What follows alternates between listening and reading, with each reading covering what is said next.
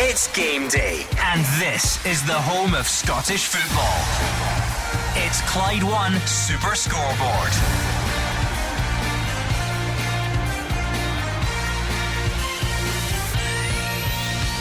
Good afternoon and welcome to Clyde One Super Scoreboard as we get back to focusing solely on the domestic game after the end of the European campaigns. Celtic might have shipped 5 in Madrid, but they scored 9 in Dundee against United, who come to Glasgow this afternoon. Big wins for Aberdeen and Livingston last night, with Ross County St Mirren completing Saturday's top flight picture, and Rangers' reaction will be tested tomorrow at St Johnstone, with Motherwell also at Hearts. I'm Gordon Duncan, and joining me tonight you have Gordon Dalziel, Mark Wilson and Hugh Keevins. Remember the 5th of November. But it's not Guy Fawkes that Celtic have in mind. It's Liam Fox and his Dundee United team who will be testing Celtic for any negative reaction to that 5-goal Champions League mauling in Madrid on Wednesday night. But for Ange Postecoglou, the incentive is to beat Dundee United, go 7 points clear at the top of the Premiership table, and then that puts pressure on Rangers at St Johnstone tomorrow. A Rangers side who are now officially the worst ever Champions League group stage competitors. Not that anyone has mentioned it. A reduced schedule today in the Premiership, Gordon, but still those games are interesting in their own right. Celtic trying to bounce back from that disappointment in the Champions League. Liam Fox will be looking to probably have a more defensive approach than Dundee United certainly did the last time these two teams met. And then when you look up at Dingwall, Ross County really need to kickstart their season against St Mirren. And down the divisions, plenty of interesting games. So looking forward to this afternoon. Yeah, it's a short card, but a lot of excitement out there, Gordon. We're looking at Celtic Park. Dundee United, Ross County today, 12th and 11th, really need to get points. Will they get points? It'll be very difficult. And then I think game of the day is the Championship, first v second. Ayr United v Morton, cracker. You might even dip into League One for that. Falkirk against Dunfermline, 7,000-8,000 at a League One game. So there's a lot to get excited about. Already started last night, Hugh. 2 fantastic games on a Friday night. 10 goals. 2 games, 10 goals. Marvin Bartley and his Libby side, 3-2 winners away at Kilmarnock, and a quite sensational game at Pittodrie in front of over 17,000 people, where there were some terrific individual performances, most notably Leighton Clarkson of Aberdeen in their 4-1 win. Big result. Jim Goodwin comes off a 4-1 defeat at Rangers and then immediately beats his next opponent by the same margin. Yeah, Hugh Keevins has been trying to recreate that Leighton Clarkson back heel since he came in here. I'm a bit worried about him in the remainder of this afternoon. The hush puppy just won't take it. Exactly. Look at the agility that you're looking for. Anyway, it's a big afternoon. Just having a look at what's on Hugh's feet. You don't see them that often. They're a size 4 kids. They are all weather. He's a sophisticated man that keeps Brown comfort leather. in mind. That's all you need to know. Right, we've got 2 big games in the Premiership. We're going to focus on a lot of Championship games as well. Of course, lots of football action to take you through, and as always on a Saturday afternoon, some other stuff gets in the way as well. So I've just looked at his feet. He's got white sand shoes on. Sorry. I've not heard that expression in a while, I must admit. But anyway, I told you other stuff could get in the way. Let's at least try and stick to football and pretend that that's the priority. Celtic against Dundee United at Celtic Park. Fraser Wishart is alongside Andrew McLean.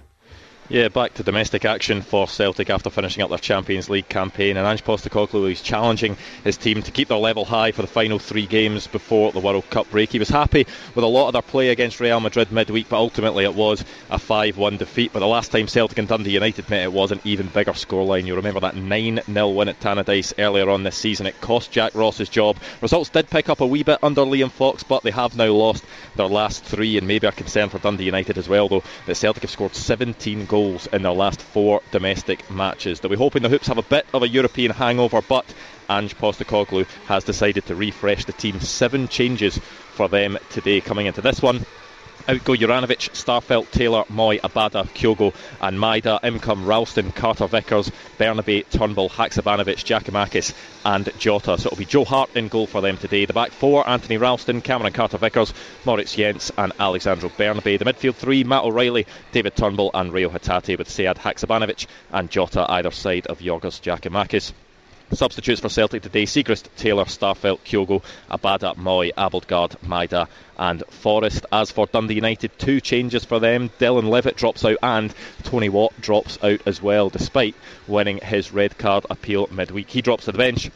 In come Doom and Hark. So Mark Birighitti in goal. The back 3: Liam Smith, Ryan Edwards and Scott McMahon. Kieran Freeman and Aziz Behich are the 2 wing backs. Craig Sibbald, Arnaud Doom and Ian Harks, the 3 central midfielders, with Jamie McGrath supporting Stephen Fletcher up top. The substitutes: Eriksson, Graham, Niskanen, Pollitt, Middleton, Mikason, Levitt, Sadat and Watt. The referee for this one at Celtic Park, David Dickinson. The VAR, Nick Walsh. And Fraser Wishart, no surprise to see Ange Postecoglou making so many changes. No, you mentioned European hangover. There can't be an excuse for Celtic. Europe's gone and they have to focus on the domestic scene. But the 7 changes, none of those players started that game, and you're looking at the Celtic team with all those changes. Is it any weaker?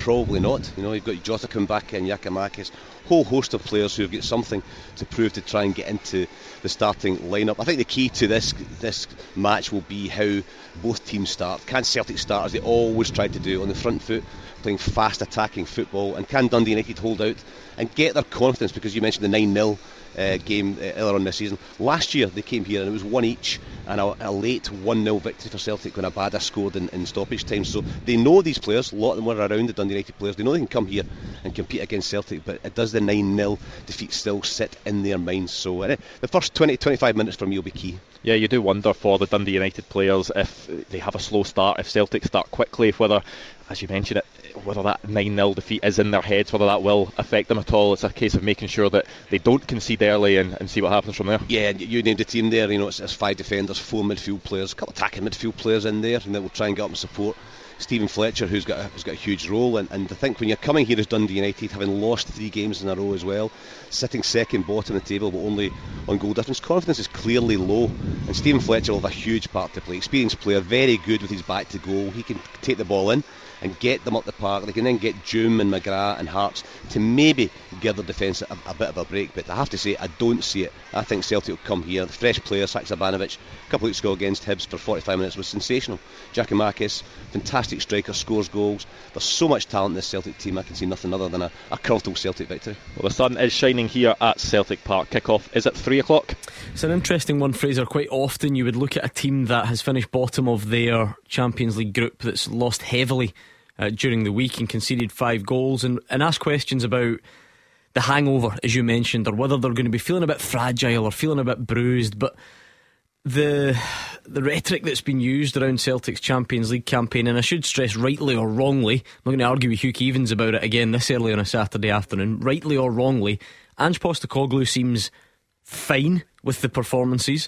The Celtic fans seem fine with the performances, and I'd imagine the players must feel the same. So it doesn't quite feel like there's that real intense spotlight on to see how Celtic react this afternoon. No, absolutely, and I'm in the camp of saying that Celtic have actually played pretty well, but in the end they only got 2 points, you know, and I think they should have been challenging more for third. The 2 games against Shakhtar, particularly one away from home, I think was the absolute key. So I think they should be disappointed, Celtic, for not finishing at least in third place. But there's a positivity around here. Ange Postecoglou can do no wrong in the eyes of Celtic supporters, and rightly so. He's been brilliant since he's come in. They're a fantastic squad. He refreshes. The fans will come here week in, week out, and they are entertained to attacking football. But that can stop very quickly if they don't pick things up. Europe's gone. There's nothing to even a second stage of a Europa League or whatever else, and they have to focus on the domestic game, because it's a big week for all the teams in Scotland, particularly Old Firm at the very top. 3 games in a week before a long break during the World Cup, and Celtic will want to maintain that 4-point lead. In fact, they will maybe even try and increase it if Rangers drop points. So 3 wins this week, and Celtic can probably go into the World Cup fairly happy. But in the end, they didn't get a win. They didn't finish third where I thought they should have done as well. So I think there's got to be a wee bit of disappointment there. But the performance in general, anybody can lose 5-1 to Real Madrid. But it was the other games against Shakhtar and Leipzig, I thought, a wee bit disappointing, the results. But certainly, as you say, the fans, they're not bothered. Ange Postecoglou is quite happy with the way things are going as well, despite the disappointments. So if they can take that bit of positivity into today's game, then I think they'll win very comfortably. I mean, you mentioned the changes, the 7 changes, which sounds dramatic, but is this at a time, Fraser, where There doesn't seem to be much between Kyogo and Giakoumakis anyway, and if bringing Jota back into your starting 11 and Cameron Carter-Vickers for that matter, you know, if those are among your changes, it's maybe not quite as drastic as what 7 changes can sometimes sound like. Yeah, absolutely. And I think if you're picking your strongest team at the moment, I think Giakoumakis would possibly be the main striker. So that's what comes of having a massive squad. And there's always chat during the week about the difference in finances between teams in the Champions League and the teams in Scotland. This just shows the strength and depth of the squad. Guys like James Forrest just got a hat-trick here a couple of weeks ago. I was here with watching them play against Hibs. He's got a hat-trick. He can't even get a look in as well. So Haksabanovic, outstanding for 45 minutes against Hibs. He didn't start during the week as well. So it's not a weaker team. Maybe just in the full-back areas with the only 2 you could say, and maybe changed. Although Bernabei played well, but Taylor for me has been terrific. So from that point of view, there can be no excuses, no hangover. 7 changes doesn't mean it's a weaker team. That's still a very, very strong Celtic team. So if they drop points today, I don't think there can be any excuses. Well, it's testimony to Celtic's domestic strength. They've been found wanting on occasion in terms of Europe, as Fraser said. Shakhtar Donetsk has to be the major disappointment, home and away, unable to get a win. But Europe's gone now for Celtic and Rangers. They've both been found wanting at Champions League level, and now they're back to the narrow world of us and them, and it's all about who wins the league. So the incentive for Celtic today is to go 7 points clear and see what that does to a Rangers side who also get turned over in midweek by Ajax at Ibrox. So it's very, very simple. It's just us against them now, and Celtic need to win and put the pressure on Giovanni Van Bronckhorst. Of course, Hugh's factually right, Mark. Europe is officially gone. It's over. You just wonder how it plays out, though. If Celtic do feel that they saw positives, then can you take that to the rest of the domestic season? Can your players become better domestically because of what they experienced in Europe, or vice versa? Flip that, and maybe this applies to Rangers fans at the moment. Have you been bruised by your European campaign? So although it's over, as in you don't need to play any more games, maybe in the head or the sort of knock-on effects are not over. Yeah, of course. Look, we've seen Champions League campaigns in the past where Celtic would have come back bruised, and it may have affected them because they were being heavily criticised after their performances. It's not the case this time for Ange Postecoglou's team. I don't think it'll bruise them one bit. I think he changes the team that much that it doesn't affect him coming back for these games either. I was saying to Daz here just when Fraser was chatting that Celtic have always got... Sorry, you weren't listening intently to what Fraser was saying. To be honest with you, I have no idea what he was saying, so I wasn't listening to him either. Oh, great, good.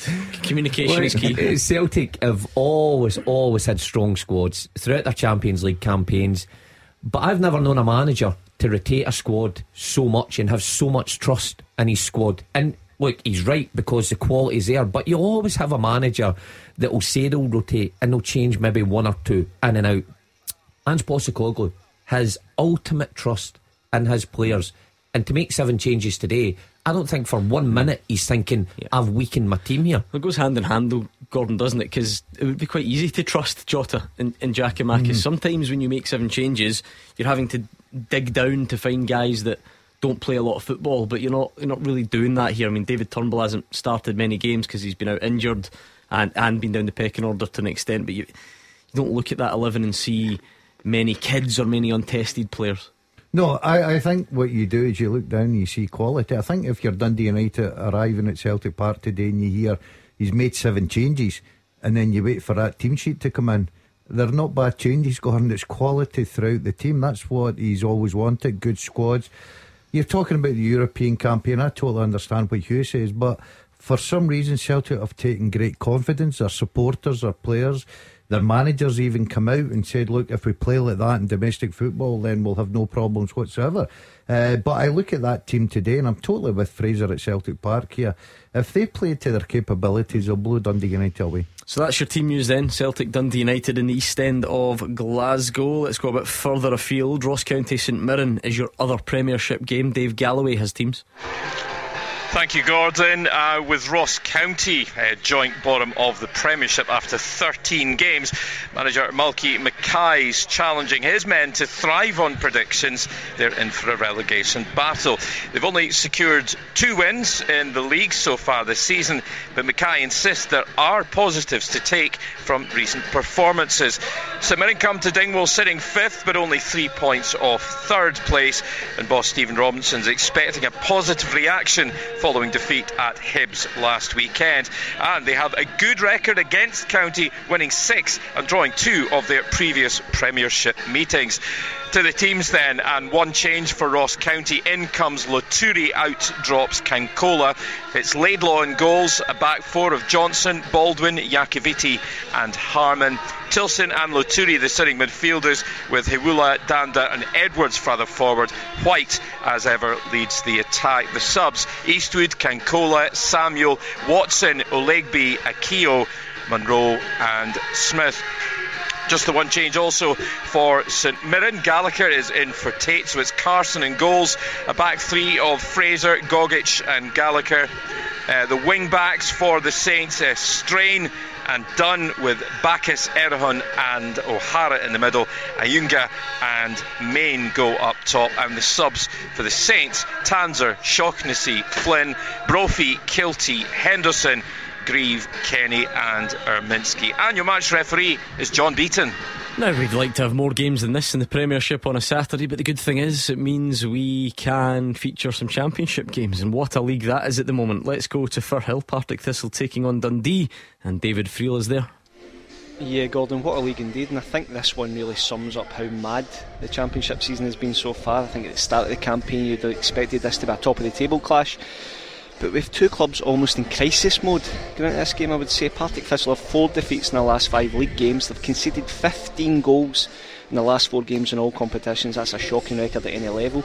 But Dundee haven't been faring much better. They have 1 win in their last 5 league games. The start of the game is 6th place, 1 spot below Thistle in 5th. Both are clearly struggling for wins, but as you say, it's a crazy league, and they're still only 4 and 5 points off the top of the league respectively. So, you know, there's a lot at stake here today. Partick are missing key men like Kevin Holt, Scott Tiffany, Ross Docherty, Brian Graham. Talking to one of the officials earlier on, he says, you know, that injuries have really hit them hard. Ian McCall, I wouldn't say he's under pressure. He's got enough credit in the bank, but I don't think you can say the same for Gary Bauer, the Dundee manager. You know, the club's fans expect an immediate return to the Premiership, and they're demanding better. Dundee actually remain the bookies' favourites. Please gamble responsibly to win the title, but they need to start winning games quickly. Partick have been shipping goals, as I said, and they've actually moved to a back 5 following that 3-0 defeat to Raith last week. So David Mitchell's going to be in goals, Lee Hodgson, Darren Brownlee, Jack McMillan and Aaron Muirhead and Harry Milne across the back, Cole McKinnon, Kyle Turner and Stuart Bannigan in midfield, with Danny Mullen and Anton Dowds up front. Subs for Partick are Snedden, Smith, Lawless, Weston, Akinola, Fitzpatrick, Stanley, Lyon, McKenzie. As for Dundee, they have left former Thistle striker Zach Rudden on the bench as they go for a 4-5-1 formation. Ian Lawler's in goals. Back 4 of Taylor French, Ryan Sweeney, Lee Ashcroft and Cammy Kerr. Paul McMullen, Jordan McGee, Joe Grayson and Luke McCown across the middle, with Josh Mulligan in a roving role behind Derek O'Sea. And the subs for Dundee are legends: Jakubiak, Byrne, Robinson, Rudden, Williamson, Sheridan, Anderson and Cameron. And the referee at Firhill is Craig Napier. Yes, looking forward to that one. We had a couple of visitors in the studio earlier on who were making their way to Firhill to enjoy the game. Hugh Evans. Yeah, young Rory and his granddad Billy came in for a tour of the Super Scoreboard Temple. But the Championship is my kind of wacky. I'm looking forward to the Championship more than I am the World Cup, when the big lads get their 5-week break because of what's going on in Qatar. I am more interested in wacky races. Ayr United at the top, Morton, Thistle 4 games lost on the bounce, and they're still only 4 points off the top of the league. I am looking forward to the Championship very much. If you want to be sent to Arbroath in December, that can be arranged, don't you worry. Dick Campbell and me made. What a partnership. What could go wrong? Mr. Ayrshire himself has been sent to Ayr United against Morton. It's Roger Hanna. Well, David said it was crazy, Hugh said it was wacky, and they're not wrong. I think the Championship must be the maddest league in British senior football this season, Gordon. 5 points separate the top 7 teams going into this afternoon's 4 games, and it's the top 2 that go head to head at Somerset Park this afternoon. Now, David was right. Partick Thistle against Dundee, you would have thought, would have been a sort of promotion title battle, and probably in recent seasons Ayr against Morton would have been seen as a sort of relegation 6-pointer, but Lee Bullen and Dougie Emery have transformed the fortunes of these two teams. Ayr start today 3 points clear, and Dippo Akinyemi, they've got the top scorer in the championship, 11 goals and 4 assists in 13 games. They won it at Broth last week, and that was enough to keep them clear of Morton, who of course had beaten Inverness Caley Thistle 4-0 at Capello in front of the TV cameras the night before. Unsurprisingly, not a lot of changes in the side. One enforced change for Ayr. Logan Chalmers, who's on loan from Dundee United, he's injured. In comes Jaden Mitchell-Lawson, who came off the bench last week at Gayfield to win a penalty and score a goal.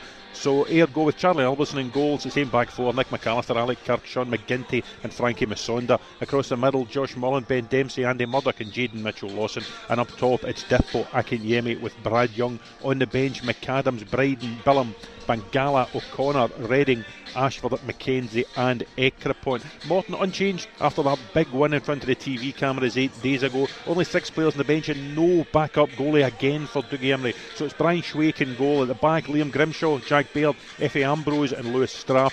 In the middle, Cameron Blues and Grant Gillespie are the two holders. And then Jai Kitongo, Robbie Crawford and Lewis McGrattan behind Robbie Muirhead. On the bench, Pignat Yellow, King, Hines, McGregor, Cabia and Lithgow. The referee's Ewan Anderson. Of course, it's a championship, so there's no VAR, but there is a growing sense of excitement down here at Somerset Park. Ayr have not been in the top flight since 1977-78. The closest they came was in 2000-2001 when they were runners-up in this league to Livingston. Unfortunately, Gordon, despite a lot of trying, I cannot find anything that tells me who the manager was.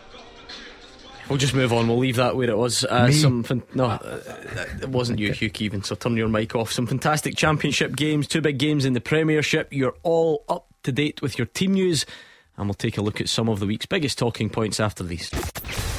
Action as it happens, and your reaction from 5 on the open line. This is Clyde One Super Scoreboard. Hugh Keevans, Mark Wilson, Gordon DL in the studio. The top team are out and about around the grounds. They've given you team news, so at this stage on a Saturday we usually pause for reflection on some of the week's biggest talking points. I'm going to try something drastic this week, Roger Hannah, and take the week's biggest talking points but put a forward-looking spin on things. I think everybody's pretty tired of the debate about whether Celtic played well or not, and whether the points matched the performances, and whether that matters. And because it was almost the same reaction every week. Rangers fans were constantly disappointed.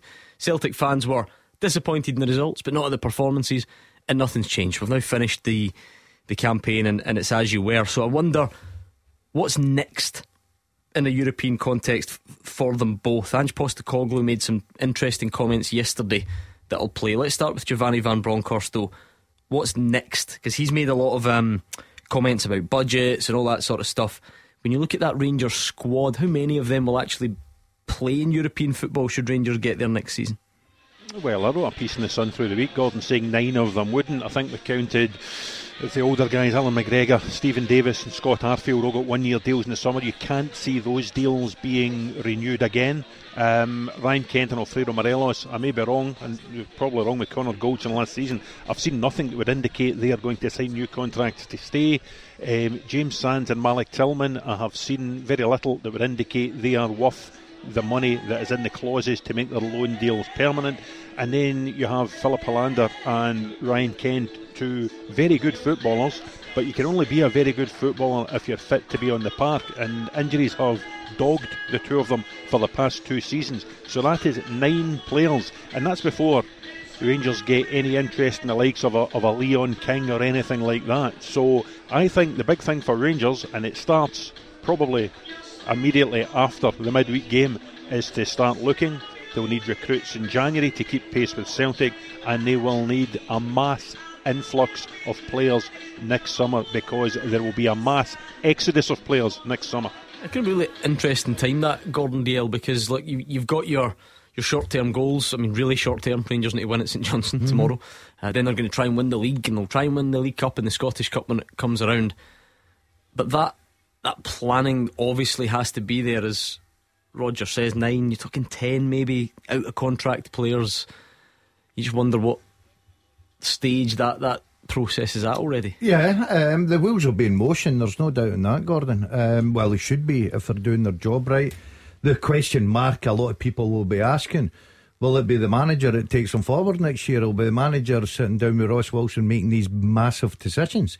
Of course, there's one or two, I think Roger was right in naming, like say McGregor, Davis, Sarfield, probably 1 year deals won't get renewed again, they'll move on. New players will be brought in. The one thing I think they've got to learn is they've got to really improve in every aspect. If the manager's going to be there, and I'm not here to shout for managers to get sacked, but if he's got to be there, his recruitment's got to be right. I don't think Rangers recruitment since Van Bronckhorst has come into the club has been good. Super Scoreboard Monday to Friday is normally the barometer of how the Rangers and Celtic fans are feeling.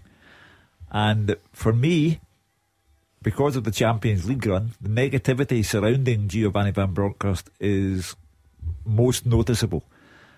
If he were to lose points between now and next Saturday, when the league goes into hibernation for 5 weeks, I think his position becomes questionable. Because the Rangers fans, there's a distance now between the manager and the fans. They don't think that he is succeeding for a variety of reasons, one of them being recruitment, and I know that comes down to Ross Wilson, but the manager must have some kind of input. And right now Gordon Dalziel hits the nail on the head. Yes, the reconstruction work needs done. Will it be done by the firm of Giovanni Van Bronckhorst? I mean, Fraser Wishart, you know fine well how quickly football players come and go, but big rebuilds can sneak up on you, can't they? And it feels like that might be happening to Rangers at the moment.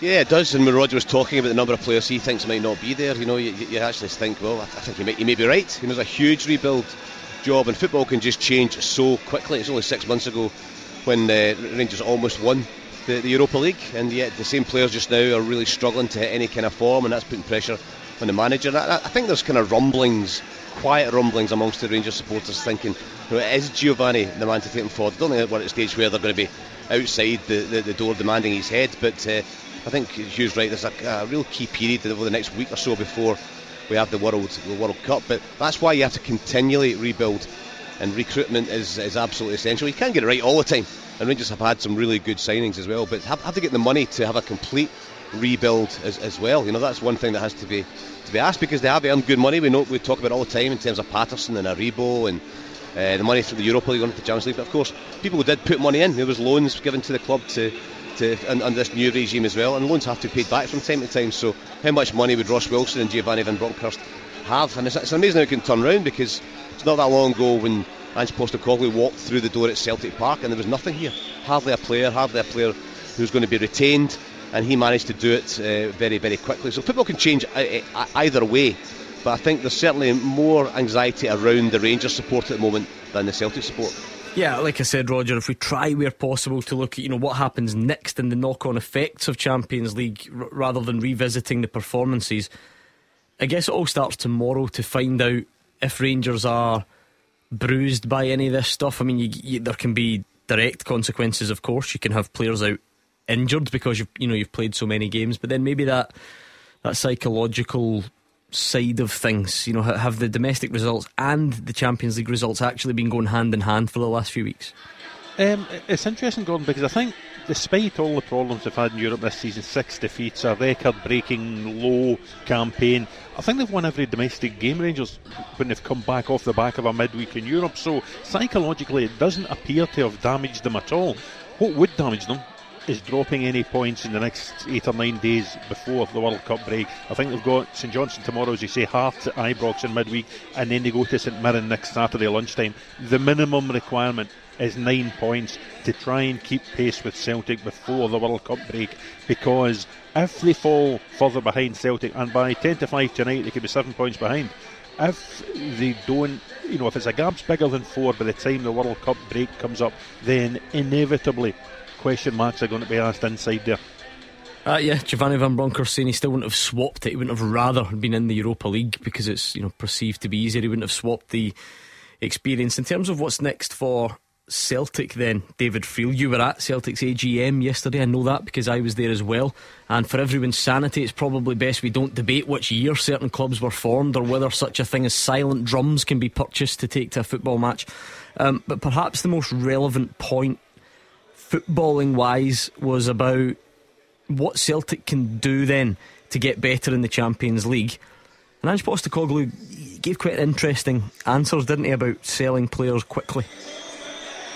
Yeah, Gordon, it was actually fascinating to listen to him, and I didn't get the impression he was talking 18 months, 2 years down the line. I think he's talking about here and now, and he also basically kind of laid the groundwork and told fans, look, it will be unsettling because some of your favourites are going to leave this club. And speaking to him, hearing him speak at AGM, and then obviously we both chatted to him afterwards, he kind of expanded on it, and I don't think there'll be revolution in terms of Celtic's squad, but I definitely think you'll see an evolution, and I think guys who start every week just now will go, and I think he could easily go as soon as January, Gordon, to be honest with you. He's speaking about cashing in guys. If you're buying guys low then selling them high when the money's on the table, you need to take it, you need to improve, you need to buy better players.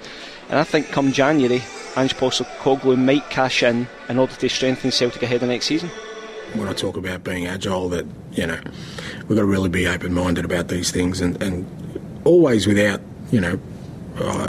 putting pressure on individuals or us forcing people out. I think there's a natural evolution of these things where the timing is right, and I think if the timing is right, if we've done our sort of planning correctly, we won't be in fear of letting someone go because we've already planned for that, and I think that has to happen. Again, if you look at all the clubs our size who have done well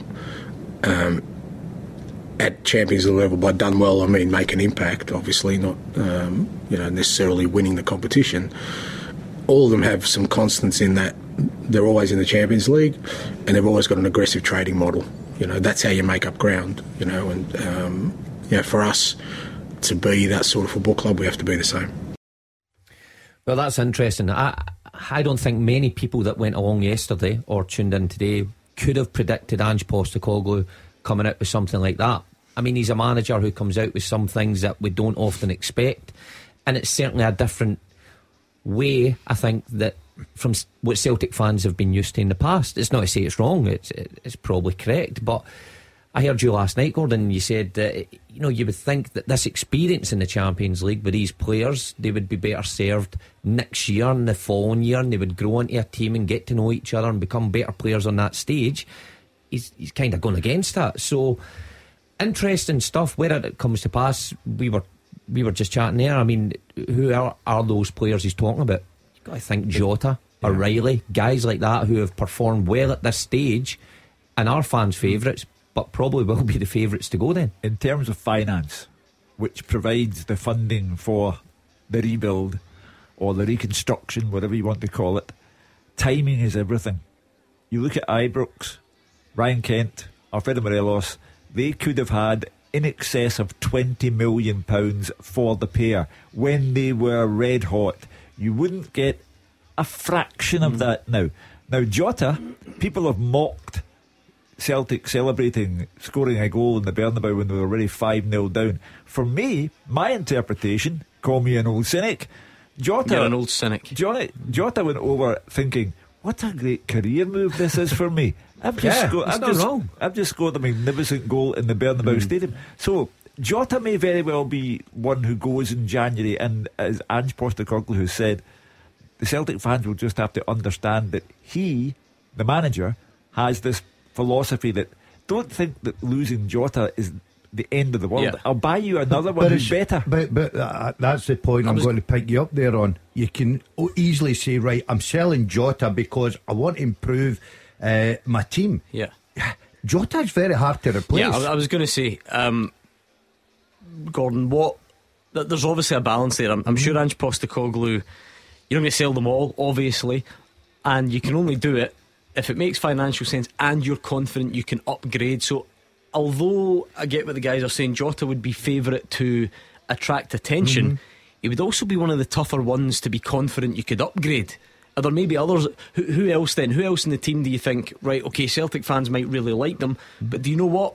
I think they could maybe upgrade that if they want to go better in Europe. Yeah, I think So O'Reilly comes into that. I think O'Reilly's a terrific talent, right? Kyogo, for instance, right? You've got Giakoumakis that some people just now think could be he should be the number one.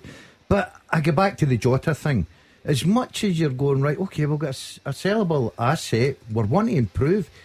It doesn't guarantee you're going to bring in someone better than the quality that he's got.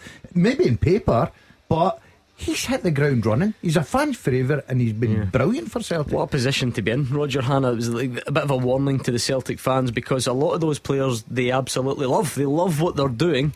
But Ange Postecoglou saying you might need to get comfortable with the concept that they move on. Yeah, I think that's right. Matt O'Reilly would probably be at the top of the queue as far as I was concerned. A lot of English Premier League interest in him. There's been a lot of scouts at Celtic Park for European games, in particular watching him.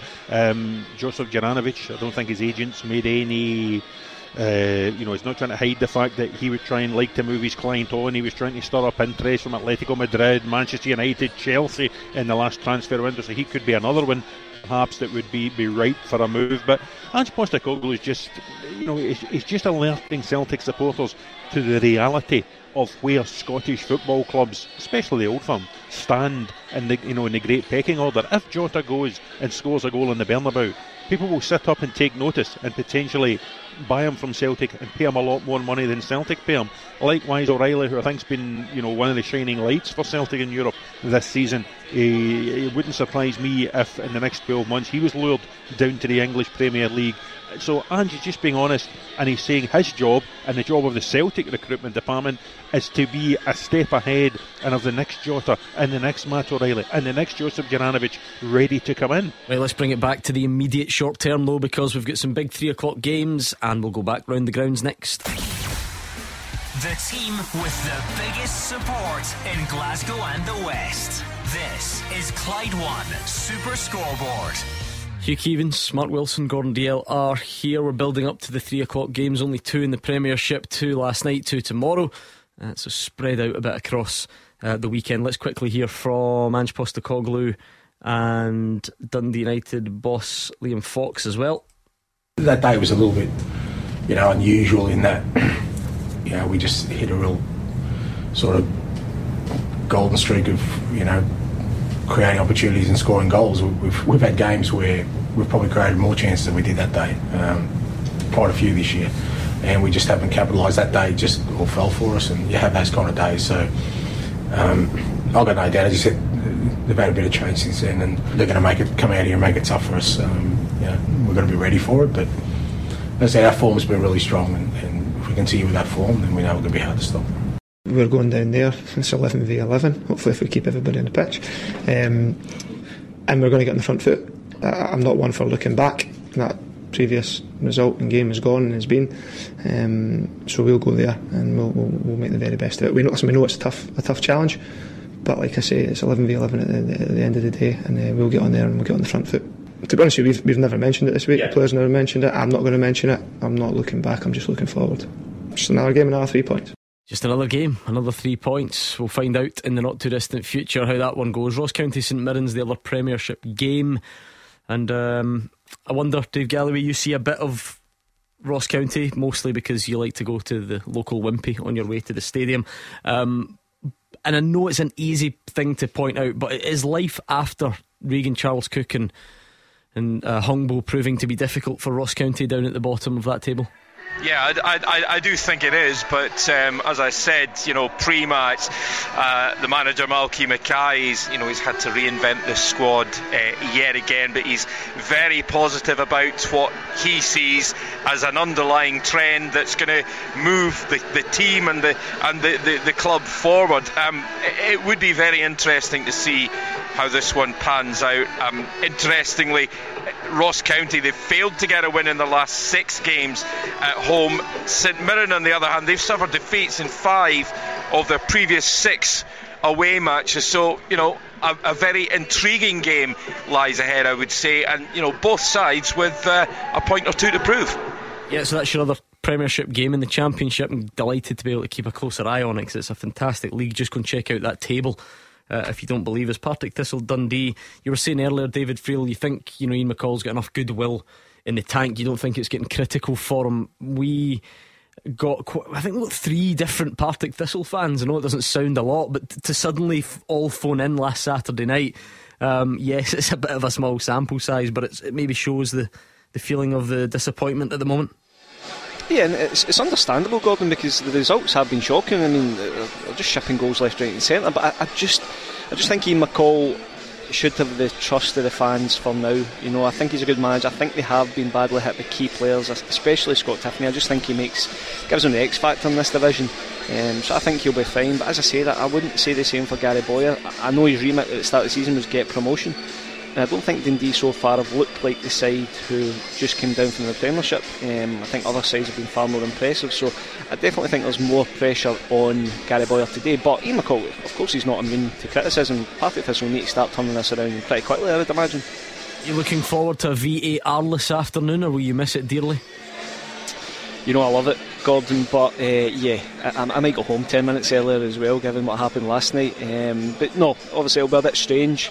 I'm sure there'll be contentious decisions here, but yeah, it will be. I think Craig Napier might be pretty relieved given what happened at St Johnstone last week as well.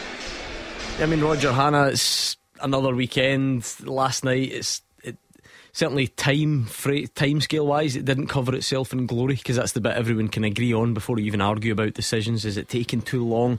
We've had our interesting case study during the week where Tony Watt wins on an appeal. So you're away from all that stuff this afternoon in the Championship. Yes, no VAR down by the seaside today. It was interesting again last night.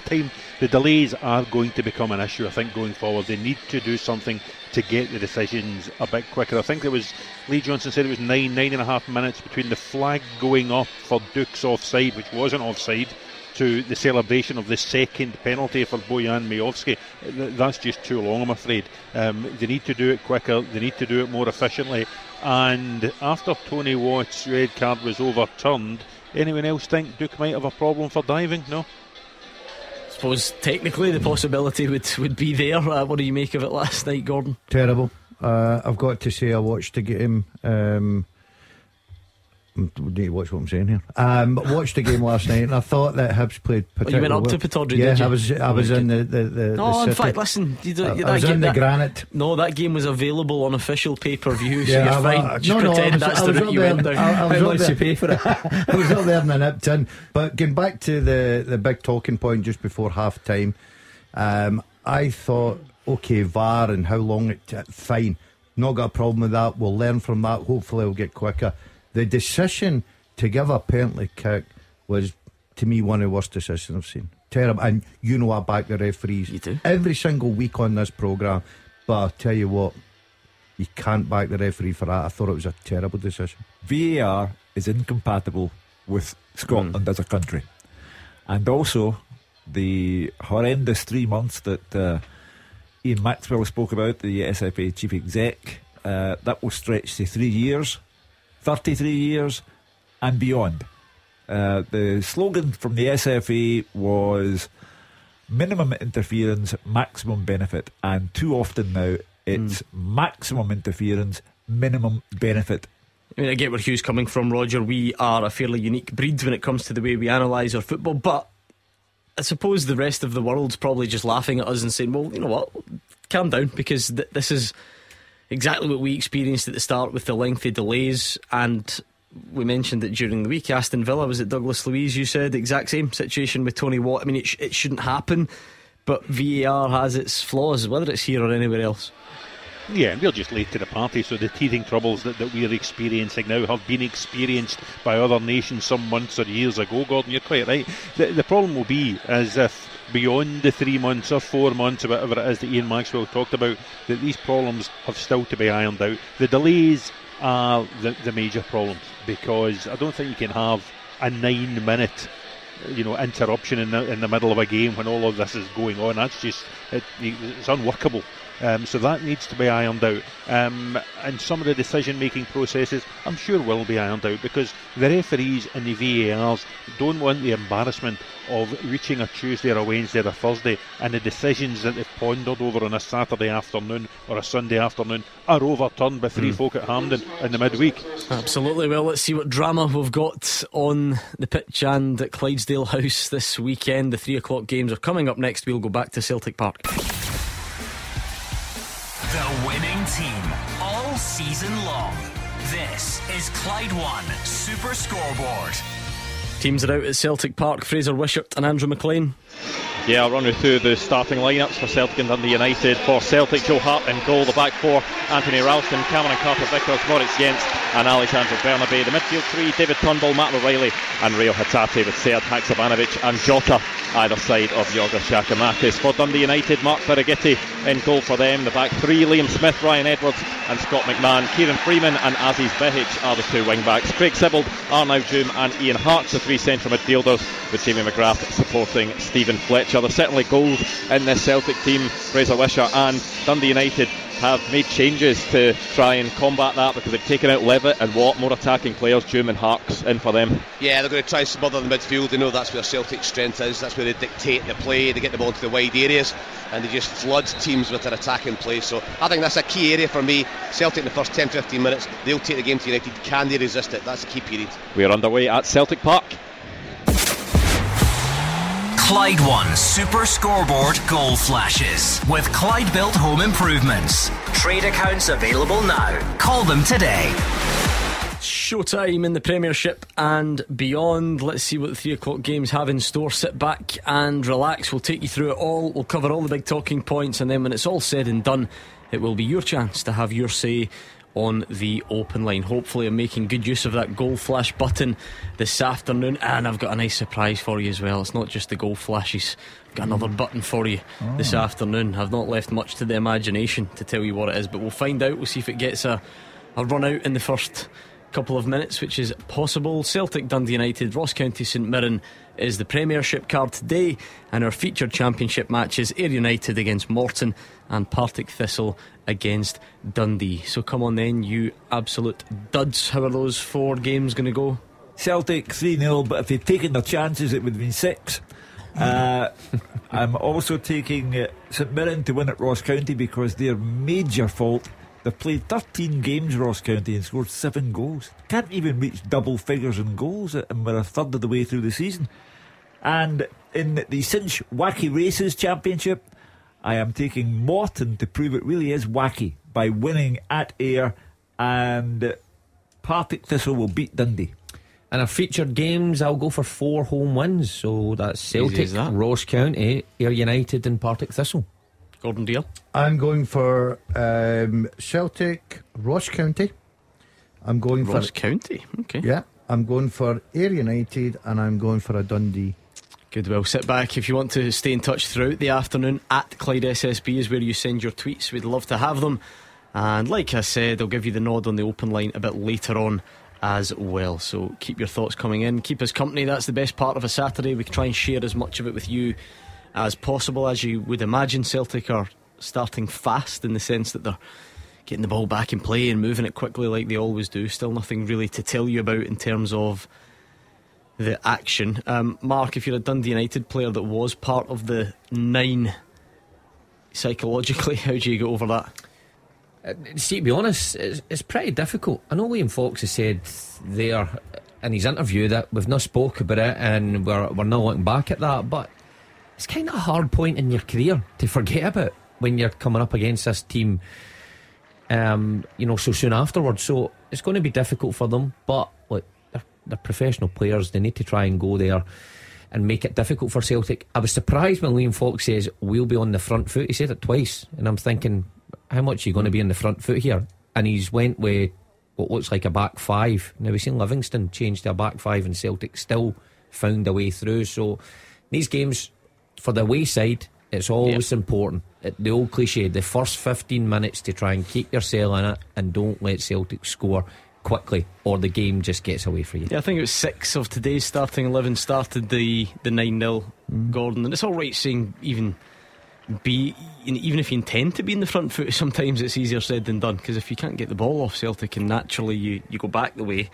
I think what the Dundee United manager meant was, if we get the ball, we're going to try and get in the front foot. Jota's gone close there, with a shot just wide. It was Ralston with a deep ball, and Jota bit off target. You'd expect, obviously, everybody knows Celtic will probably have the majority of the ball. It's what Dundee United do when they get it.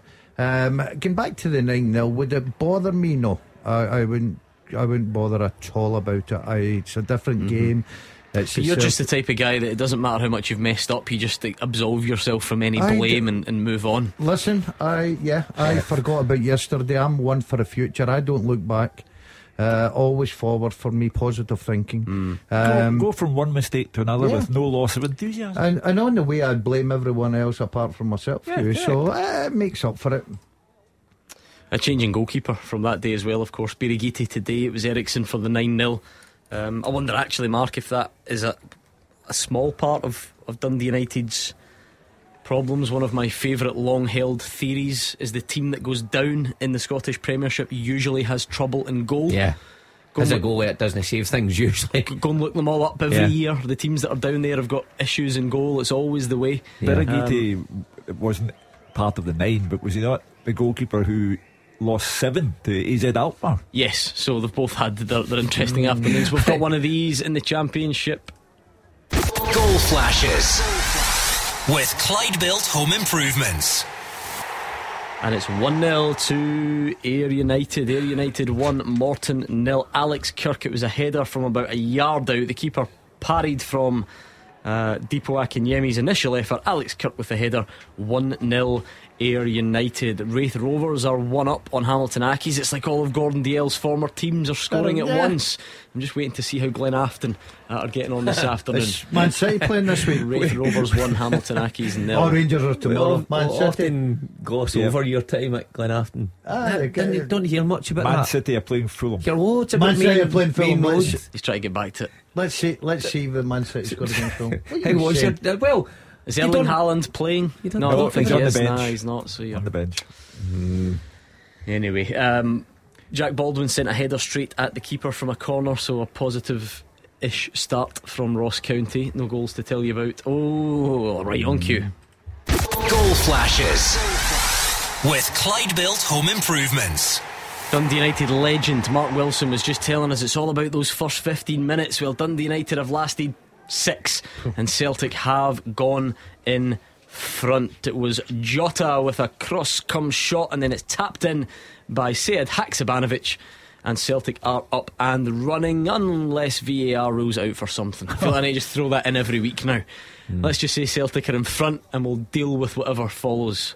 Bright start, Hugh Keevins. Yeah, I mean, it's Dundee United's worst nightmare. Celtic going in front early on. Haksabanovic, what a luxury, you know. He doesn't get a start at the Bernabeu, but you can save him for Saturday for the domestic stuff.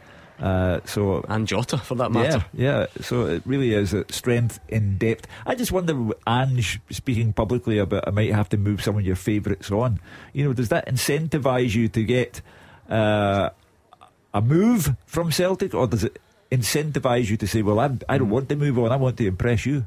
Oh, everybody wants to move on if the price is right, don't they? Yeah. It does. It certainly looks more like a cross when you get the chance to look at it back. Mark Wilson, I don't think we need to split hairs over it anyway. It's a ball from Jota and a finish by Sead Haksabanovic, and Celtic are in front. Got to say they've started brightly as well. Jota's had a few opportunities, and then that's certainly a cross from him. Haksabanovic at the back post there, just knocking it in. If you're Dundee United, I mean, Daz is saying now when they think of that 9-0, I tell you what, if I'm a United player and I'm looking up at the clock and I'm seeing 6 minutes and we're 1 down, I'm thinking, oh, here we go. And every one of these players looking fresh. The 7 changes, there's no tiredness in the legs.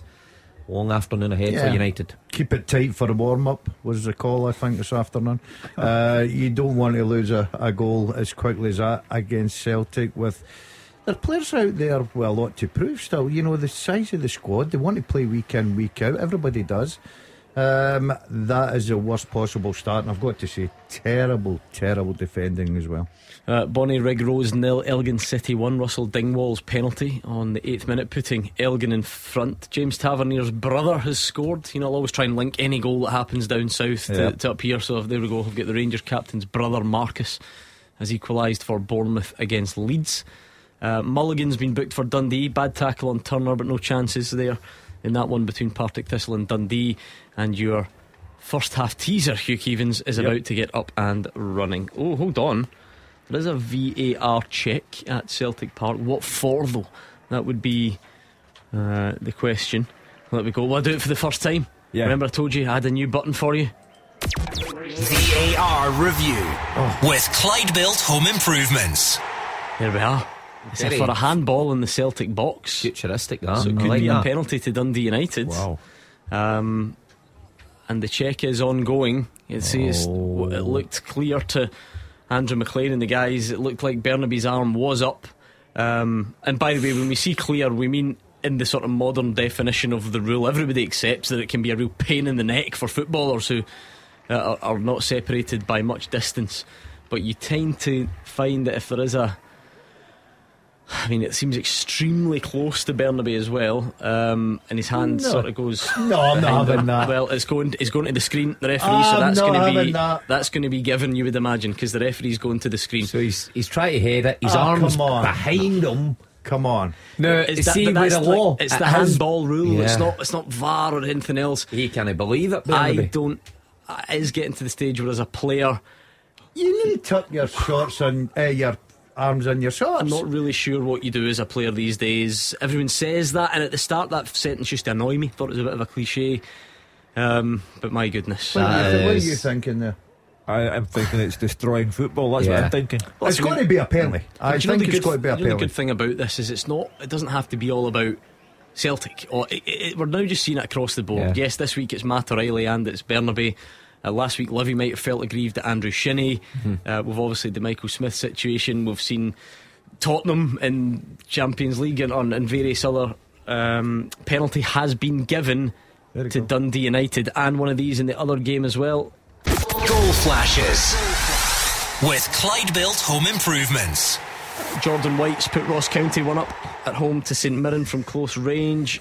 Laturi with the cross, Jordan White with the finish. The Celtic fans in the stadium are outraged, and as the rule then follows, it's the same with Matt O'Reilly. Bernaby gets booked. I mean, what is going on in football? And right, see the Matt O'Reilly one in that. Yeah, as harsh as it is, this is ridiculous. But with the letter of the law, I suppose. Well, they need to give it. The argument is Fletcher could score there with that header. Stephen Fletcher's the one that's going to take the penalty. By the way, that's the argument, Mark. He's not, but he could. But I find that it's so unfortunate for Bernaby. I mean, his arm's behind him. The one that there's a line in there that's really making it. Here's up Stephen Fletcher, by the way. Goal flashes with Clyde Built Home Improvements.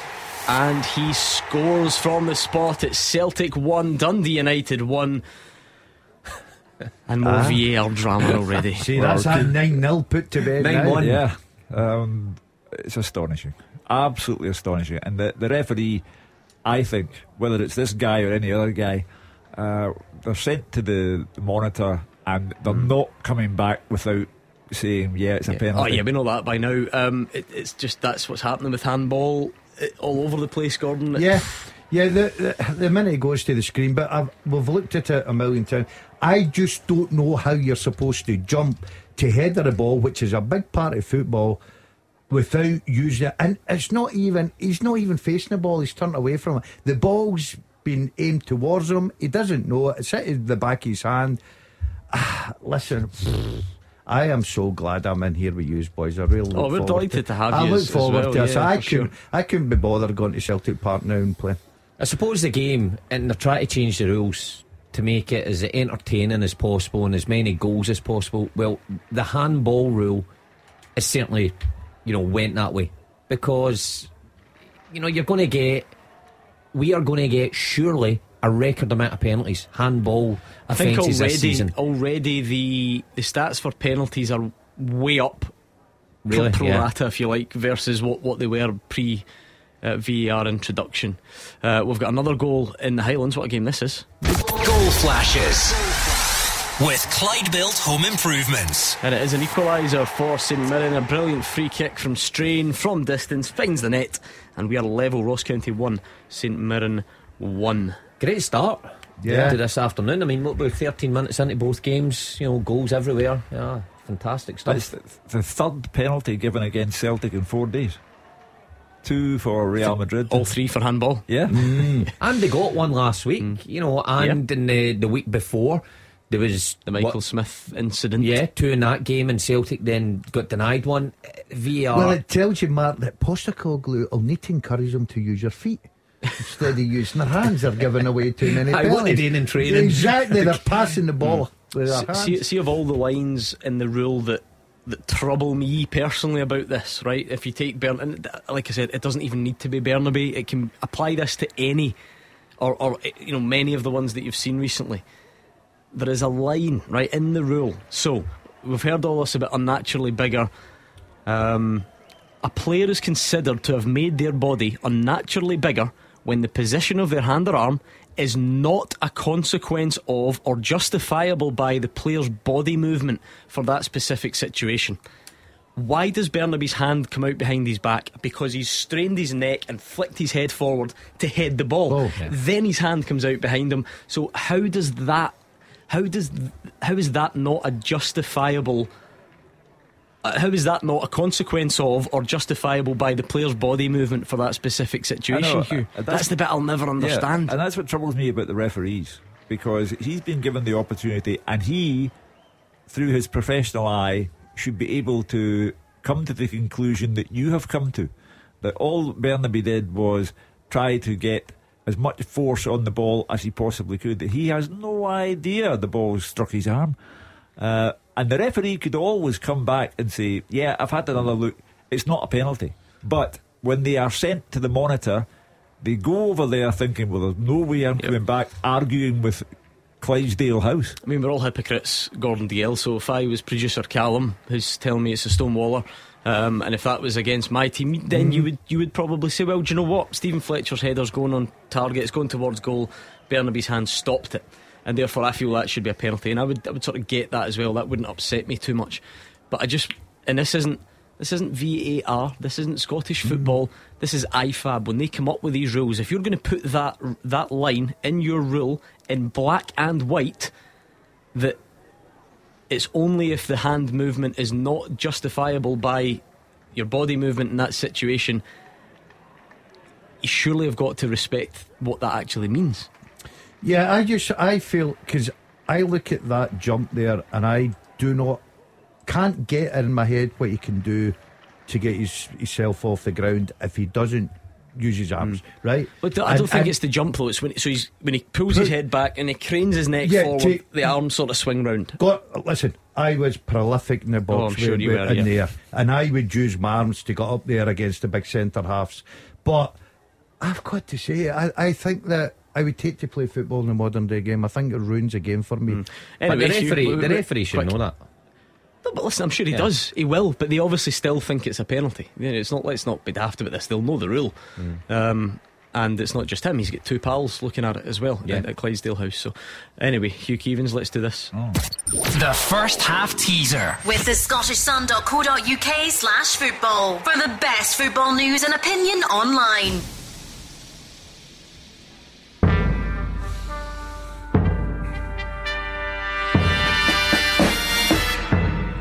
Name the last 6 Spaniards who have scored a league goal for Celtic or Rangers and also played at least 10 league games for either club. Quite simple. Name the last half dozen Spaniards who have scored a league goal for Celtic or Rangers and also played at least 10 league games for either club. Great question. At Clyde SSB, send a tweet with all the correct answers on it. Do it quicker than everyone else, and that's how you win the first half teaser. I'll give you some clues as we go along. I'll eliminate some wrong answers, so let's see how you do. Something scary about this. Every time it was your 2x team scored at the same time, they've now both conceded at the same time. Hamilton Accies are level. Jean-Pierre Tihi with the equaliser for the Accies, and in our featured championship match as well.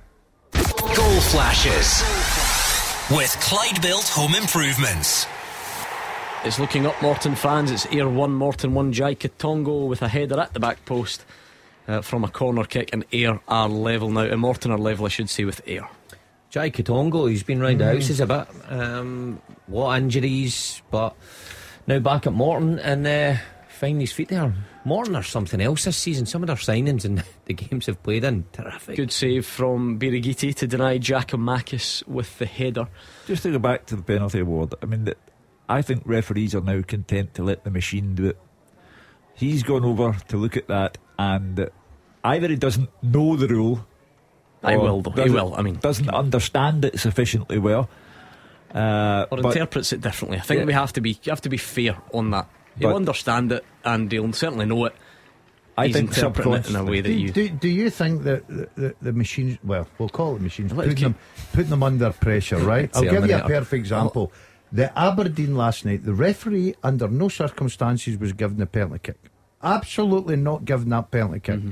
What happened was, obviously in his ear, he was asked to go across and look. The minute they do that, you said it right away there, well, it's got to be a penalty kick, right? It puts them under pressure to give the decision. For me, I thought I'll still go with it. I thought that was a terrible decision. Celtic, and do you know what, Mark, this is something that I think maybe has gone a little bit unspoken about V8. Hold on, we've got another one of these at Celtic Park. VAR review with Clyde Built Home Improvements. It's for serious foul play. Craig Sibbald on Georgios Giacomakis, so this could be a red card for Dundee United should the referee decide. But you're laughing, it might be the right decision. It might be, but just calm down. We're getting our money's worth out of this VAR. I don't know when Fraser Wishott's wedding anniversary is, but I hope it's not tonight, because he'll miss it. I wish I had VAR when I was getting married. It'd be brilliant.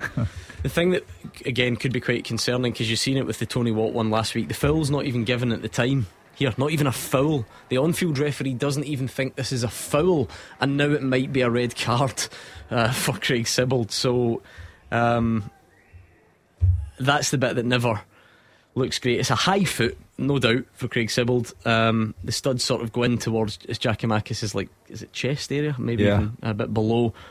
We've got one of these in the Championship just now anyway.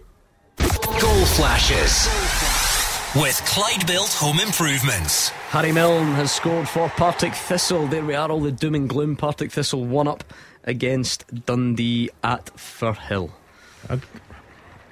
So now, do you think that's a red here? I don't think it's a red, no. I think it'll be lucky escaping this. Whilst all the debate about the handball rule and so on, but the serious foul play rule is a bit similar, isn't it? Because when you've got that rule about endangering an opponent or the excessive force, could you say that any stud to the stomach is endangering the opponent? But then are you going to see red cards all the time? It's a minefield, and it's not. It's not all VAR, because we've argued about loads of red card challenges. Yeah, I think in these situations the referee has to be strong. We've chatted about this before. Every call play on, no action taken. There we are. Well done, because I think that was the correct decision. Referees have to be strong when they get called over to that monitor. It doesn't necessarily mean that they are wrong. He didn't see anything wrong with that, and he was right. It's a challenge. It's a coming together. Yes, it's probably a high foot, but no more than that for me. I know he catches Giacomakis, but it's not a serious foul play. What do you think we'll be talking about at 5 o'clock when the line's open? Yeah, maybe the handball. But there we are. So do you think that was a red though? No. I thought it was a terrific decision by the referee. You said that was a red. No, I did not. I never once said that. How do you two feel about that teaser question? You think you're going to make good headway on that? Just a quick reminder, Hugh, because we got distracted by the drama. Name the last half dozen Spaniards who scored a league goal for Celtic or Rangers and also played at least 10 league games for either club. Yeah, I think Mark Wilson's got one of them's wrong. I don't know. I know it's something like that. Going to tell us which one? No. We'll leave it there. Right, so Celtic 1, Dundee United 1. What I was about to say, Mark, before that, Ange Postecoglou is huge, absolutely huge, on keeping the ball in play as often as possible. You've seen it before. Ball goes out, ball boys, get it back on. Free kick, take it quickly. Goal kick, take it quickly. Keep the ball in play for as much of the 90 minutes as possible to give your so-called superior players the best chance of winning the game. That's going to be a lot harder if you keep stopping for VAR. Oh, yeah, and it's the first time. Am I right in saying this is Celtic's first home game since? Yep. Now, he can't always get it his own way with the ball boys at Livy or Dingwall or wherever else, but at Celtic Park it is a slick operation. Not when VAR's there. Yeah, and it does slow and down. I'd be interested to see the impact that it has, because every time there's a check, I think there was 3.5 minutes between the handball for Burnaby and the penalty being retaken, the penalty being scored or play being restarted. Yeah, it's been such a feature of Celtic's game since he's came to Celtic, and it's incredibly difficult to live with if you're an opposition player, because there is no respite. And I would expect opposition managers to go there and tell their team, look, slow things down before VAR come into play. Slow things down as much as we can, take our time, disrupt the flow. Now that's taken out of the opposition team's hands. It's now in the referee's hands, and the more checks we get, it does disrupt the flow. Ange's "we never stop" has become "we always stop" for VAR. And I think it's 5.5 minutes so far for VAR in 23-24 on the clock. Because actually, Hugh, even just it feels like the game's died a bit. Without doubt. You know what I mean? The Celtic started very quick, scored. You're thinking how many. Dundee United get the penalty fine and score it. I feel like neither team's really started again, and it's just a bit disjointed. I believe that VAR is bad for football in general. I believe it's going to put people off the game. It's creating nonsensical decisions, and I just think that in this country people will not put up with this. Again, but I know what you're saying, but they don't put up. They argue about it everywhere. I understand. Still doing it in England. They've had it for however many years. But here it's not exclusive to us. Here we have a perfect example of a game that's practically been killed stone dead. But again, there'll be loads of them. There will be loads, and especially with handball, we've seen it in so many countries. But it's bad for Celtic today, that's for sure, because it's killed their momentum stone dead. It's 1-1. We were talking about Dundee United's worst nightmare, going behind in 6 minutes, but what's taking place? But it's been good for Dundee United. I remember some of the debate just before it came in. You know, would it benefit the big teams or would it benefit the wee teams? On behalf of wee teams everywhere, are Dundee United getting that penalty in a million years at Celtic Park without VAR? No, never. No. I'll be honest with you. The fact of the matter is, it wasn't a penalty. I was looking forward to VAR. I've got to say, I was all for it. I've sort of changed my mind. I'm with you. I think it's spoiling their game. I think referees are taking too long. I know it's new. I know that we have to get up to speed with it. I take that on board. But I'm looking at some decisions that I think the referee, the minute he has to go over to that monitor, I think it puts him under severe pressure. Man City are down to 10 men inside 26 minutes. We know how to play João with 10. Cancelo has been sent off. When I played with City, they always played with 10. Baldwin's gone off injured for Ross County, so that's not ideal. Watson has come on, and it's level, isn't it? It's a good game, that 1-1 each there in the Highlands. It would appear that you're having quite the afternoon anyway. Why is that? Well, I've told you before, I've got eyes and ears everywhere on you two. I think Hugh, he's a bit trickier to sort of stay in touch with, because I owned up to you yesterday. I just confessed that I had to get someone to come upstairs and show me how to work the vending machine. He did, because the vending machine upstairs only. You getting at the vending machine? I have no. You got a porridge bar. A porridge bar, yeah. Because the new vending machine upstairs doesn't accept coins. It's one of it only accepts your card. So someone had to chaperone him up to the vending machine and show him how to work it. However, there is this. See if I could think of one story, genuinely one anecdote that sums you up in a nutshell. This would be it. Are you ready for this, Mark Wilson? Yeah. Because you will love it. Okay. Right, just along the road there on the way in, driving along Dumbarton Road, he's popped into. I've had a message from Davey from Innovation Flooring. Right, he's eyeing up some new carpets. No, some no floors. Floors, whatever. Flooring, right, new flooring. No, not with that. He doesn't like this already. That's not the bit. People knows he's getting a new floor. That's not the bit that I've got issues with. Don't fit it. That's not the bit that I've got issues with. Right. No. So what's like the most once you pick your floor or whatever? What's the most obvious next question that you're going to get asked? What size? Yeah. What size? Yeah. Right. So, do you know what he did when he was asked what size? He started pacing out. He's obviously paced out his room, and he's put his left foot in front of his right, then again in front of his left, then his right, then his left, toe to heel till he got 9 steps one way. Then he turned and did 6 in the other direction. And that was the size of flooring that he was looking for. That is outrageous. See, be fair. Ever heard of a tape measure? I'm not very good. That's the old coach in him, isn't it? Right. Marking out a box and the cones and that. I was walking out the house. I didn't have and I thought, right, how do you do this? So I just done knick-knacks. Right, I'd done across and down. 10 yards. Right, and I went in, he says to me, what size is it? I went, 9 of these. And said, by the way, should be fair to Davey. On the ball. Sorted out straight away. He went, I know what you're looking for. He must be an ex-player if he knows his yardage like that.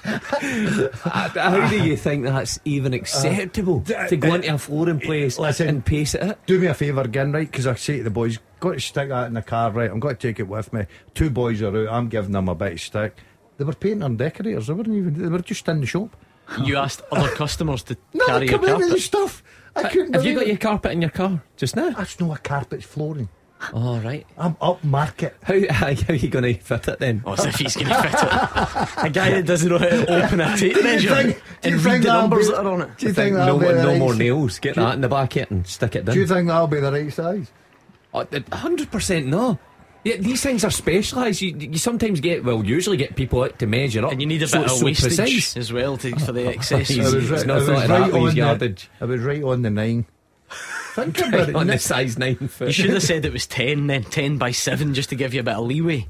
I hope it's short. You know what? I hope it's short and it's left a yard of just bare flooring. No, but do you know how tight he is? He wouldn't go back and get more. He'll just put something on it. I would colour it. He would just move a table or something just to cover up his couch. Oh man, that is good. Right, there's another long stoppage of play. No, don't listen. These things happen because Birighitti, the goalkeeper's down getting treatment. It looked like he was going to gather the ball over the top, but Ryan Edwards, his own player, got in first, cleared it and wiped him out, and now he's down getting a bit of treatment. I mean, honestly, talk about chaotic defending from Dundee United. Yeah, I mean, nightmare for them, especially if they lose Birighitti here. He's already made, was it just one save, maybe a couple of saves, but very no good ideal. Save, but this for the Celtic players, even for the Dundee United players, if you want to slow things down, this isn't ideal. I mean, so much time as well. So much time gone by. You're just standing on the pitch. You want to get into a rhythm when you're playing, particularly the Celtic players, of course, because they're at home and all that brings. But it's just this could be the first game, first game to finish during the open line.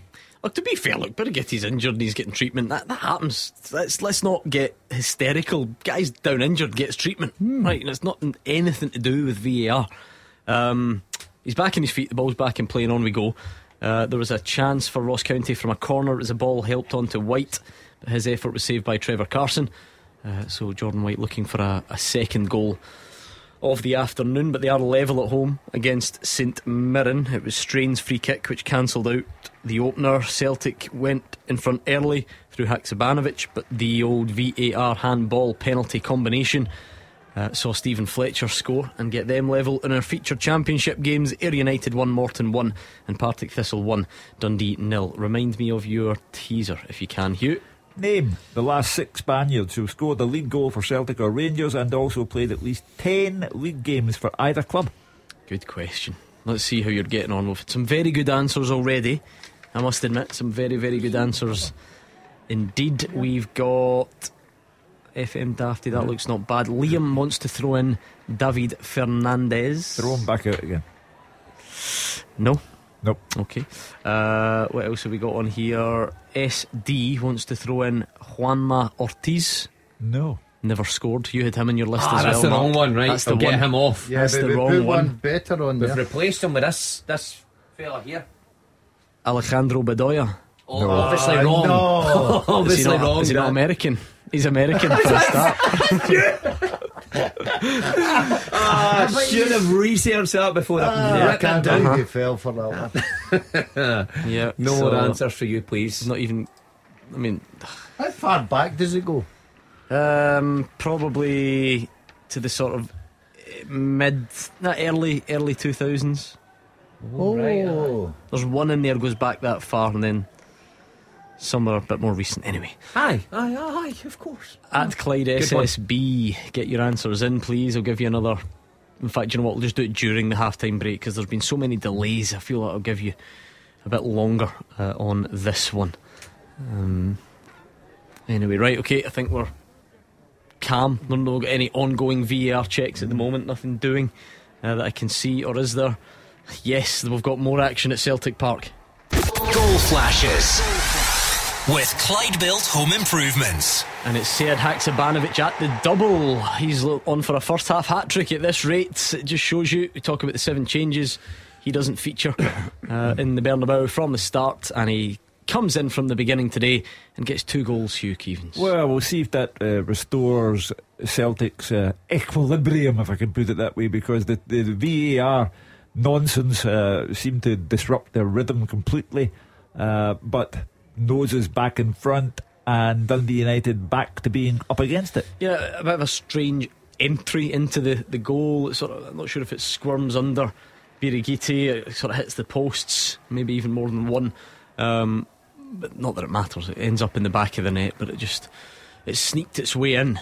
I think ultimately it's going to have to probably go down as a bit of a goalkeeping, not howler. It doesn't go into the howler category, but must do better. And what did I say 10 minutes ago?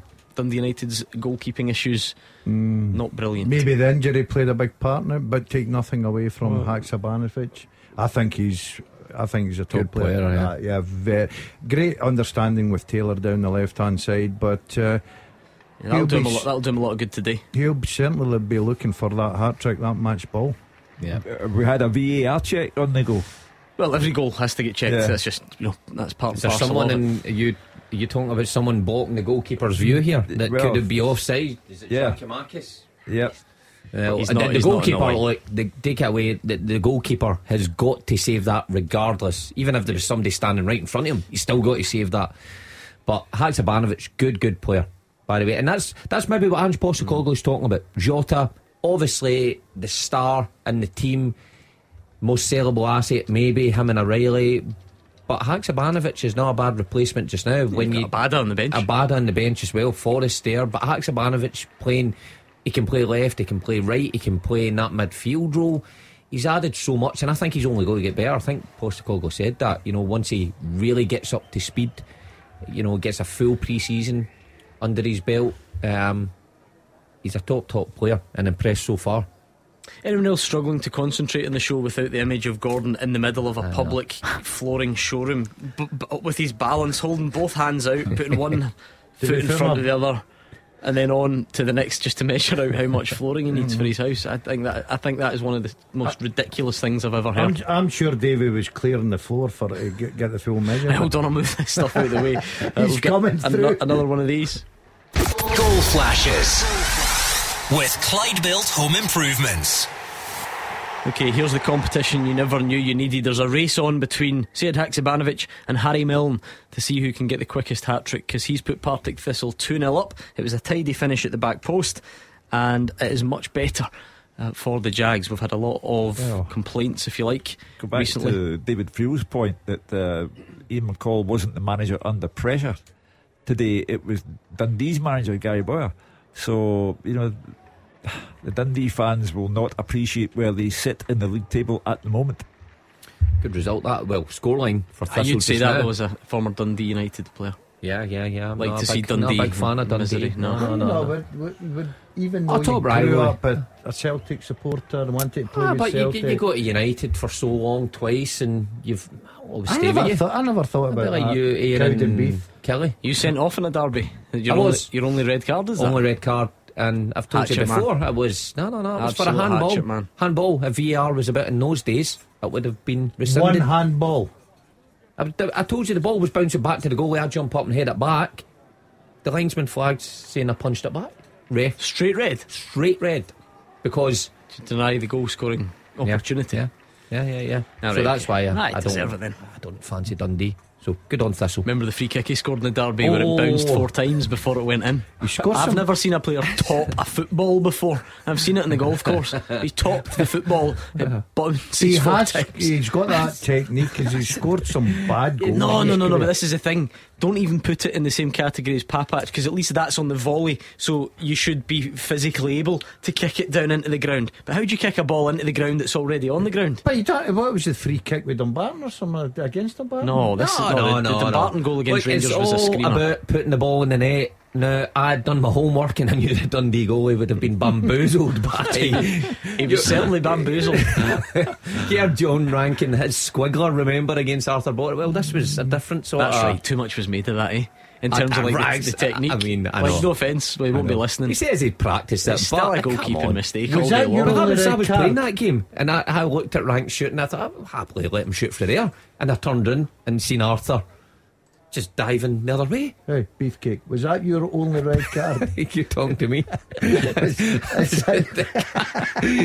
a guy today, Gordon, you can tell that story. You'll love this.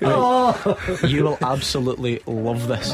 People are going to think I'm on some sort of mission to just name all these local businesses. I'm not. It just so happens it's been that type I'll of be sure to chaotic. give this guy a shout out for what's coming It's next. been some sort of chaotic morning, right? So I came here nice and early.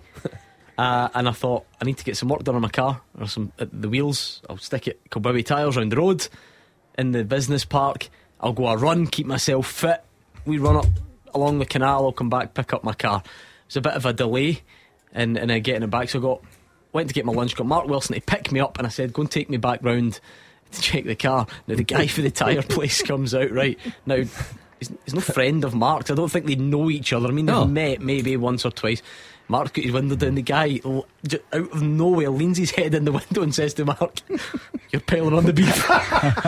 Just what about that? Don't know this guy. Seen him once. Just you're putting on weight. I said to him, just say what you think then, mate. To be fair, he's got a point. Hey, don't you start. You've got a belly button the size of a dartboard. It's something about this area, because I went to buy my wife a birthday present yesterday. It's her birthday tomorrow. Happy birthday. Happy birthday, happy Mark. birthday. This isn't the present, is it? You giving her a John Bowie shout out. No, that would just save me buying a card. And he said, he's the guy taking the money. And he said, "I know your face." He said, "Do you work for Clydebank Town Council?" I said, "Yes." "No." I definitely know your face. "Are you the provost of Clydebank?" No way. Really? I said, "No." That's quite impressive. You're much more important to this area than 001. the provost of Clydebank. That could be the next move for you, in fact. Yeah, local politics. Yeah, I think so. Vote for me. I think you get a few votes for you. I Yeah. really would. I think you're What, from you, Mark, Yeah. me? Yeah, but Right, I think I'm a bit. Listen, have you seen what's getting elected nowadays? I could get elected. You've got a good job. There's the turn that you never thought Clyde One Super Scoreboard would take. vote for Keevan. You've got a guy My next to you. fat shame. You've got a guy next to you who'd never even heard of Liz Truss, and you think we're going to get into some debate Well- about the constitutional future of the country. That's the whole point. Have you seen what's getting elected? Therefore, have you had a look at the electorate? Let's leave it there. Celtic 2, Dundee United 1. I was going to say approaching half time. I doubt we actually are when you look at all the time that's going to be added on. We're midway through the first half now. And a good game, have to say, in the Highlands as well. Are we still level? Ross County, 1-1. St Mirren. Yep, no ruled out goals of VAR that have caught me out. Partick Thistle 2, Dundee 0, Ayr United 1, Morton 1. There are featured championship matches. Do you think as well. Ange might crack after this game on the subject of VAR? 3 penalties against his team in 4 days, and the handball rules going off the wall. I wonder if Ange will have an Ange moment. I wouldn't think so. Beat Hugh. I would think I if he's know. ever going to do that, which I don't think he would, it would have to come after A defeat. I don't think he'll ever get embroiled in when everything's going rosy. And even at that, I still don't think he would, because he's made such a a point about it. Don't ask me about it, and I don't mind. I take you back to the Michael Smith penalty that never was at Tynecastle. The moment that Ange was animated for the first time since he got here, laughing and applauding, and clearly he's not happy with all this. He called it theatre. Remember, he said it is the theatre that surrounds VAR. Well, the theatre surrounding VAR is now a panto. Yeah, but what helps when you're leading, you're winning the game. That helps not to get involved. It's just it's an evil combination, VAR and handball, because they're going. It's working in conjunction. Even this season alone, we don't agree on much. But I think, remember, even in European qualifiers, was it Connor Goldson? Was there a handball against Connor Goldson European qualifiers? Remember, and everybody said it was ludicrous. It sort of bounced off James Sands from a couple of yards away. The footballing world has got itself in a proper muddle when it comes to handball. Should IFAB then clear that up, or? Well, this is the thing. Every time they add a new line to the rule, this is them trying to clear it up, I suppose, or simplify it, maybe, because it seems again, if you believe it or not, I think they claim that that's what they're doing. I don't know if this is some sort of victory for producer Callum. He's just pointed out that it was 4-0 at half time in the 9-0 game. Well, this is certainly don't know what he better. means by that. Is that what you mean? You nod if you think this is encouraging. Yeah, he's happy. He's happier now. He's happy with a 2-1. Yeah, you would be. That's how arithmetic works. It's better than 4-0, I suppose. You would be. If VAR dreams up an equaliser, then producer Callum is spot on. Oh, I should have seen his celebrations in there when the penalty went in the back of the net, honestly. Giving it the big one, was he? He was delighted. Celebrating earlier on about his performance and his football today as well. Before you came in, he was saying that he controlled the left side. He's pulling strings. He's one of these guys you look at and you just know he cannot play. 100%. People probably said that about you, to be fair, and you actually earned a living from it. He does. Of course, though. 5 minutes added at Celtic Park. 5 minutes. I knew you were going to hammer him there. Big lurch. This was the week. Leave him on it, Gold. This was the week, of course. Usually on a Saturday when we reflect on some of the week's biggest stories, this was the week when you and was it Andy from West Lothian? Was that the caller's Andy, name? Yeah. Clashed. Have we got a clip, producer Callum? Why do you always have to come back to me? To relive it. It's justified. It was brilliant. See, when you've had a long show and you're getting into the final 15 minutes. I mean, what was that, like 11:15 at night? It was 11:15. And he's screaming at you, calling you. I couldn't sleep when I went home. While we're in the 5-week break for the World Cup, we should get Andy, who screamed at Gordon, and last night's caller Tam, who was on about Celtic were unlucky not to get 13 points in their Champions League group. We should get the two of them on for a debate. 2 minutes added in Dingwall, 5 minutes at Celtic Park, so we will start going round the grounds for the half-time kickoffs, and I'll give you a bit longer on the teaser since I started it late. We'll do the answers during the half-time break. Remind us of it, Hugh. Name the last 6 Spaniards who scored a league goal for Celtic or Rangers and also played at least 10 league games for either club. Most of you are getting to grips with at least a few of the answers. There's a few that are catching you out. Remember, we said no Ortiz, no David Fernandez, but other than that, it will be quite you're getting pretty close, I must admit. Lots of people going for David Fernandez on those Star Bar Gaming. Another one who's done it. I think that looks like a decent enough list there from Kenny. Yeah, I think most of you getting to grips with it, but get your answers in. There's still time to show that you can get it all correct, and we will do the answers and the winners during that half-time interval. I think we've come up with one short. I think we've got 5, but we're struggling for the last one. We've made a valiant effort. I'm quite happy with that, Mark. What, the one you added? Yeah, well, I added 2. Yeah, one was wrong. No, the one because he's American. That one there. The wee Spaniard. Half time at David Friel's match, Partick Thistle Dundee. No VAR, so you're going to finish quicker. David, how's it been? Yeah, half-time Partick Thistle 2, Dundee 0. Harry Millen didn't manage that first half hat-trick. You were talking about Gordon, but his double has put Partick in control. He hadn't actually scored for Thistle before today, but he's got 2 goals, and Ian McCall's side are in good form so far. For the first 20 minutes, I'll be honest, I was wishing we did have VAR here for a bit of drama. It was pretty poor stuff, but then Harry Millen took matters into his own hands on 20 minutes. Cole McKinnon found him in the angle of the box, and the left-back cut inside and let fly with his right foot. It did take a slight deflection, but I'm not sure Dundee keeper Ian Waller was saving it anyway.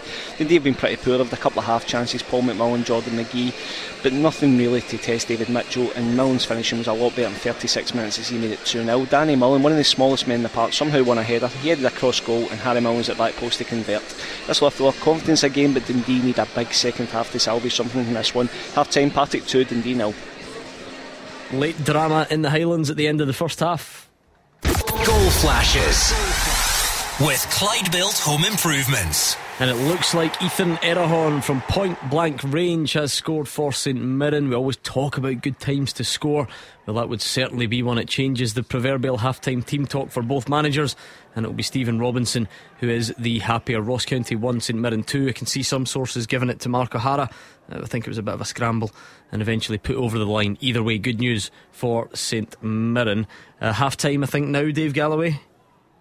Time, and what an ending to this first half. Ross County 1, St Mirren 2. A lively start to the game. County went ahead after 10 minutes. A lovely ball in from Luturi, finished off from close range by White. That lead lasted all of 3 minutes. A wonderful free kick by Strain to equalise with at least 20 yards out when he curled the ball beautifully up and over the wall. It was a fairly even encounter. Then the host stepped things up from a corner. Watson helped the ball onto White, whose effort was cleared behind, and Danda set up White on the edge of the box, but he scooped his shot over the bar. The home side seeing a lot more of the ball, around about 70% possession, but then right at the death of the first half, as we were in injury time, a bit of a bizarre scrambled goal by St Mirren, but they all count. It was a looping header by O'Hara. It came off the post.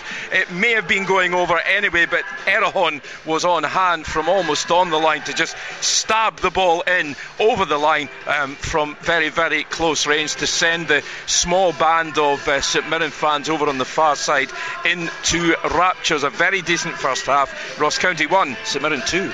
Still waiting at Celtic Park. I think we've got a bit more of a wait before the half-time whistle will go there. Have we been to Ayr United? We've not. Roger Hannah.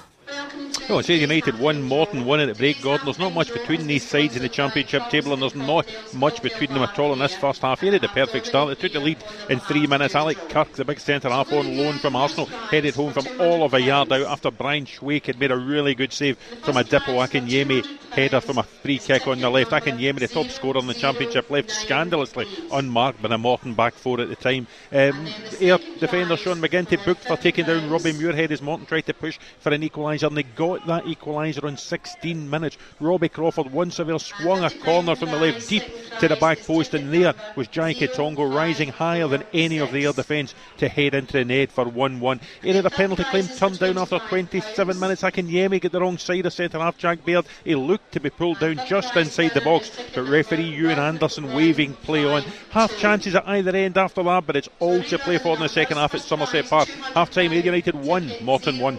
And it's half time at Celtic Park. Let's speak to Fraser Wishart and Andrew McLean. Celtic 2, Dundee United 1. The half-time score. The hosts are ahead through Sead Haksabanović's double, despite being fed back by a VAR awarded penalty. It was a quick start for the home side. Jota looking lively. He hit a shot wide from an angle. He also had another that went over the bar before he set up the opener. Just 6 minutes in, he played a ball across the face of goal, and there was Sead Haksabanović who had the easy task of tapping in for 1-0. Then it was time for VAR to get involved. Stephen Fletcher's header hit the arm of Alexandro Bernabe. Referee David Dickinson was told to go to the screen, and then he pointed to the spot. Fletcher stepped up to take and put it straight down the middle and past Joe Hart for the equaliser. A few minutes later, Mark Birighitti made a good save to deny Georgios Giacomakis' header. Then another VAR check. This time Craig Sibbald with a high boot. He caught Giacomakis in the stomach area, but David Dickinson wasn't instructed to go to the screen this time, and play restarted. Celtic then retook the lead 35 minutes in. Sead Haksabanović with a shot from an angle. It squirmed under Mark Birighitti, who really should have done better.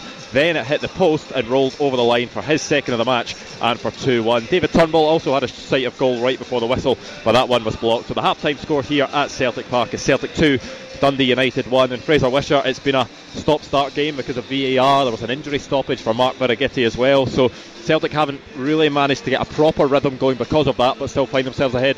No, I think the first VAR check really kind of killed the game a wee bit for Celtic, killed the momentum. They were just getting into their stride. They scored the opening goal and you're thinking, oh, here we go for Dundee United again.